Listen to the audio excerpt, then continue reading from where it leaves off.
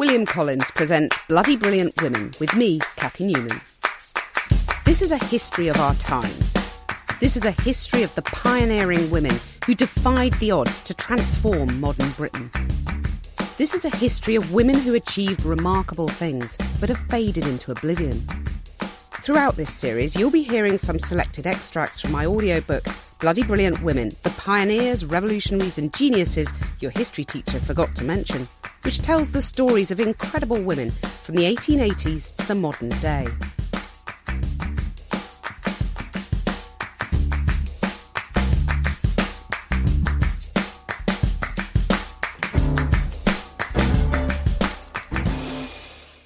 In this episode, we'll meet Jane Drew, a visionary architect of the mid-20th century, and the better-known novelists Iris Murdoch, Agatha Christie and Muriel Spark. Through the stories of their professional success, we'll learn about the creation and implementation of the Festival of Britain, the ways in which women had to push the boundaries to get ahead, and the fabulous fees of flourishing female novelists.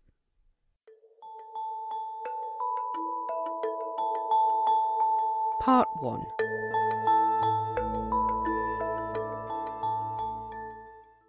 On the 4th of May 1951, in a flurry of ceremonial excess, a special service at St Paul's, a 41-gun salute and some weird business involving the Lord Mayor of London and a sword, an ailing King George VI declared the Festival of Britain open.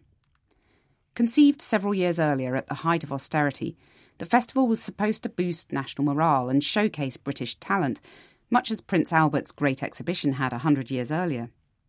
It is a celebration in which the whole of Britain will be able to take part and in which the whole nation will itself be on show, promised a brochure published by the Welsh Committee of the Festival of Britain office, adding unconvincingly, "There has never been anything like it before."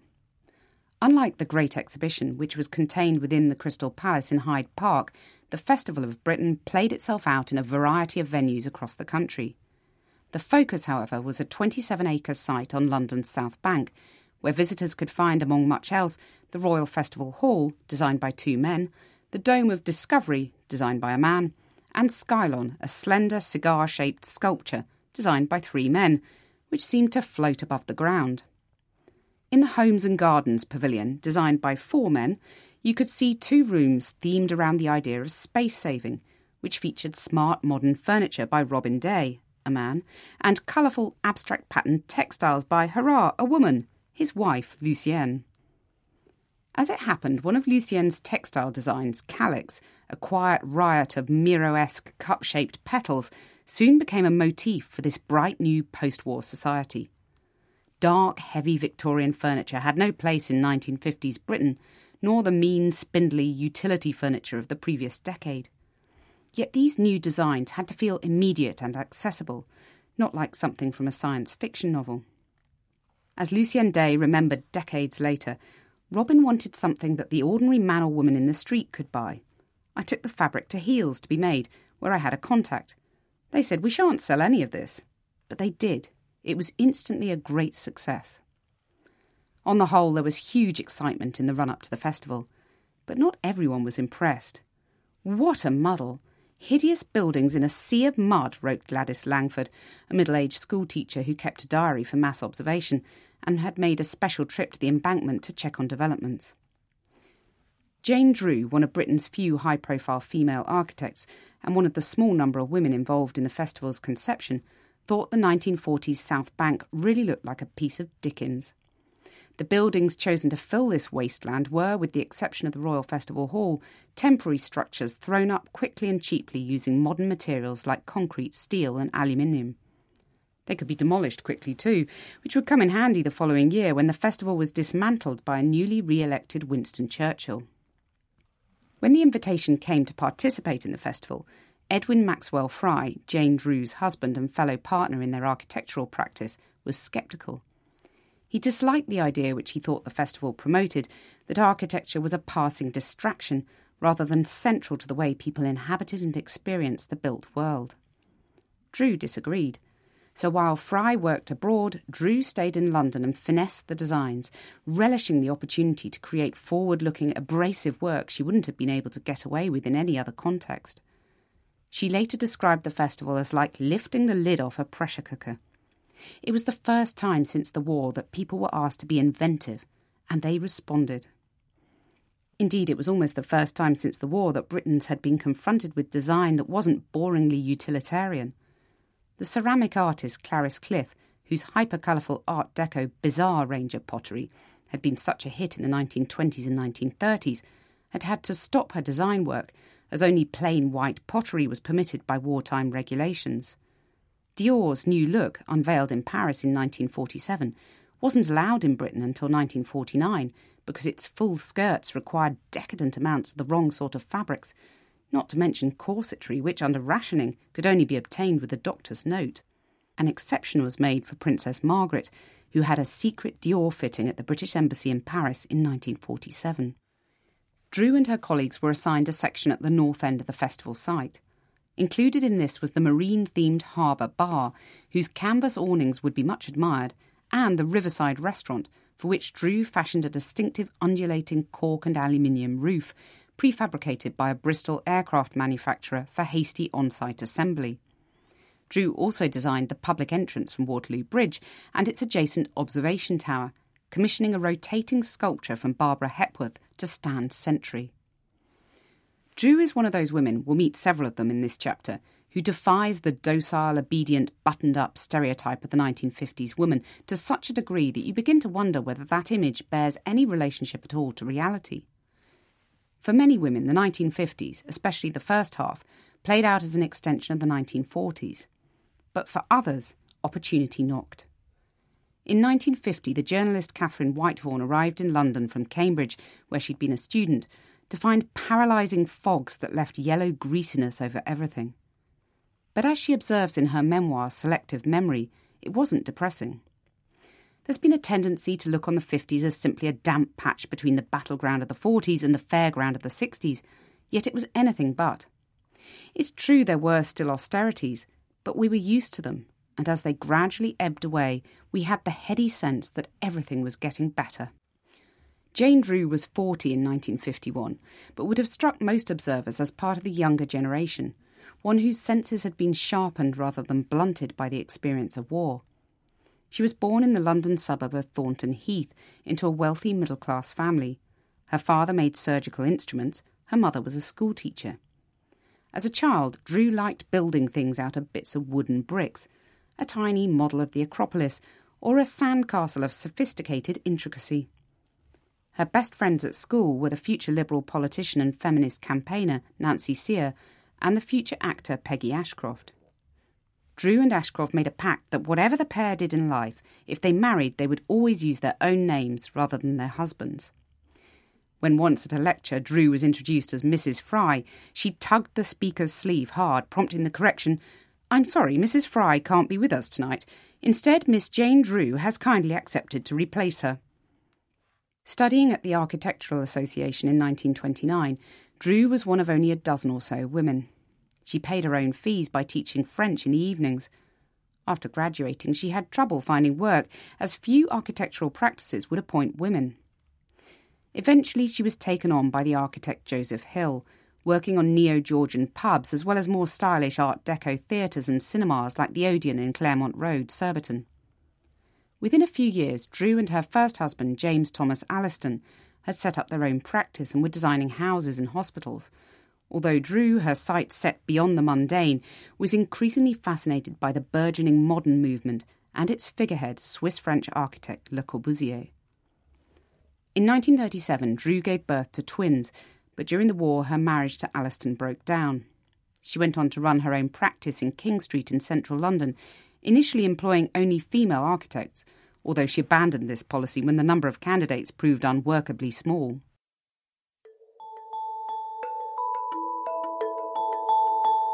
Part 2.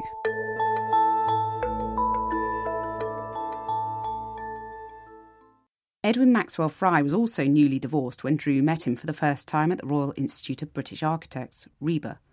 They married in 1942 and Drew joined his practice working on projects like the Rodent House at London Zoo. Much of their work involved designing housing and public buildings in Britain's colonial territories. Together they evolved a new style of what they called tropical architecture to suit the climate, culture and ecology of countries like India. After partition in 1947, they were commissioned by the Indian Prime Minister Pandit Nehru to design Chandigarh, the new capital of Punjab, which Nehru envisaged as radical and ultra-modern. Drew persuaded Le Corbusier to become involved. She and Fry spent the best part of 3 years living and working with him in Chandigarh as part of the Chandigarh Capital Project team. On a more humdrum level, Drew was fascinated by new synthetic materials like formica and enamel and how these might be used in the kitchens of the future. Acting as consultant for the British Commercial Gas Association, she gave her work a feminist gloss.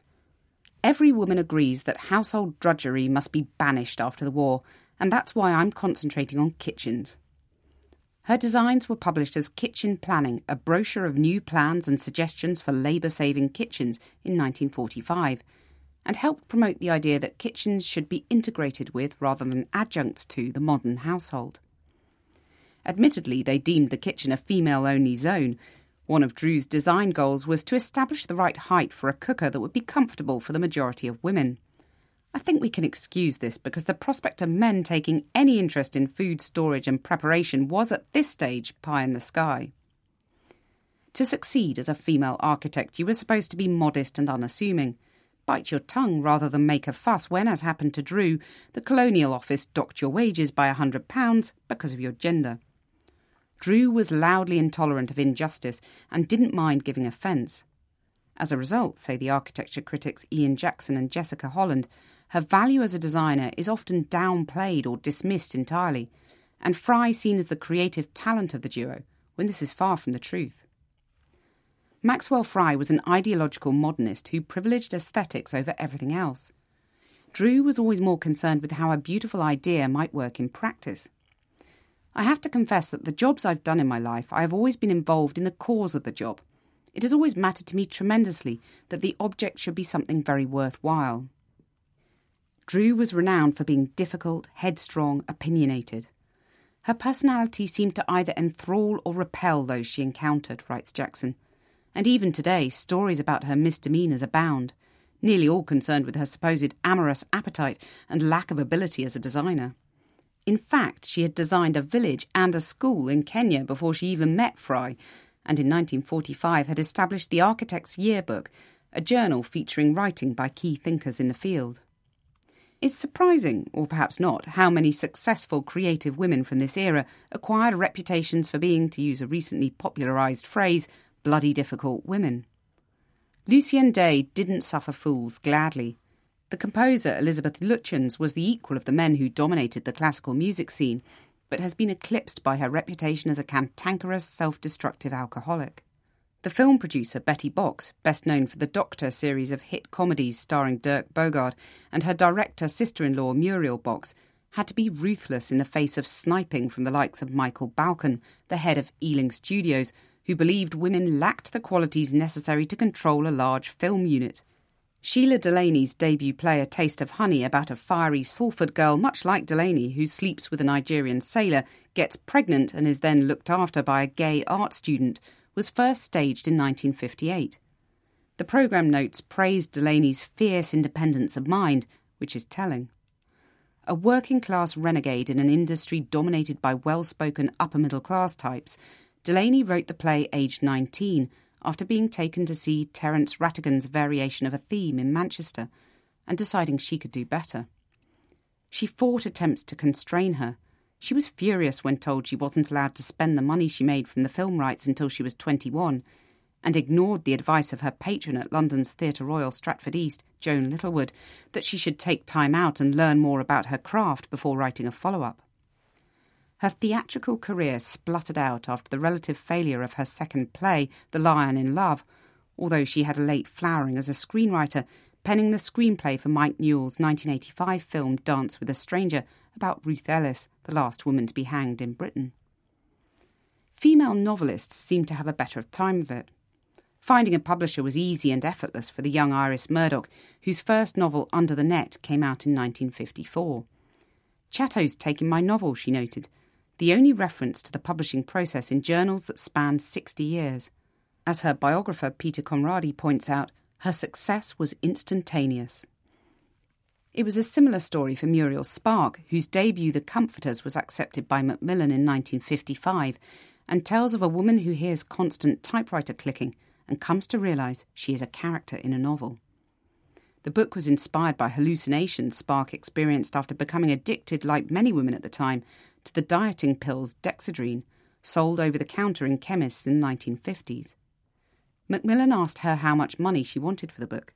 She suggested £100. Fine, they said, and that was that. It's worth pointing out, though, that to get this far, to the point of having written a publishable novel, Spark had had to show a brave disregard for convention, which looked to some like ruthlessness. She abandoned not only her abusive husband, but also her son in southern Rhodesia, where they had all been living, in order to return to Britain. Strong-minded to a T, she instructed her publishers not to change any punctuation even if it looked wrong, and to reinstate passages they had cut on the grounds of mild indecency. When asked to supply a biographical note, she sent them this: "Born in Ice Cave of southern Tyrol, year 609 BC of centaur stock, mother descended from Venus. Muriel Spark rose from the waves, as is well known. Demands fabulous fees." As far as fabulous fees were concerned, the female writer to beat was Agatha Christie. By 1950, the Queen of Crime was more successful than ever, having sold some 50 million books worldwide, even if her creative powers were arguably on the wane. Film and stage adaptations of her murder mysteries proliferated. In 1953, the play Witness for the Prosecution became one of her biggest successes, packing out theatres in both London and New York before being filmed to great acclaim by Billy Wilder. The year before, The Mousetrap had opened at London's Ambassadors Theatre. Too obvious by half was the verdict of the Daily Express. No one could have had any inkling that it would still be running over 60 years and 25,000 performances later. Thank you for listening to this episode of Bloody Brilliant Women with me, Cathy Newman. Bloody Brilliant Women, the pioneers, revolutionaries and geniuses your history teacher forgot to mention, is available now in paperback from all good bookstores and as an audiobook and ebook from Apple Books, published by William Collins. Join me again in our next episode as we delve further into the pioneering women of the 20th century and meet more bloody brilliant women.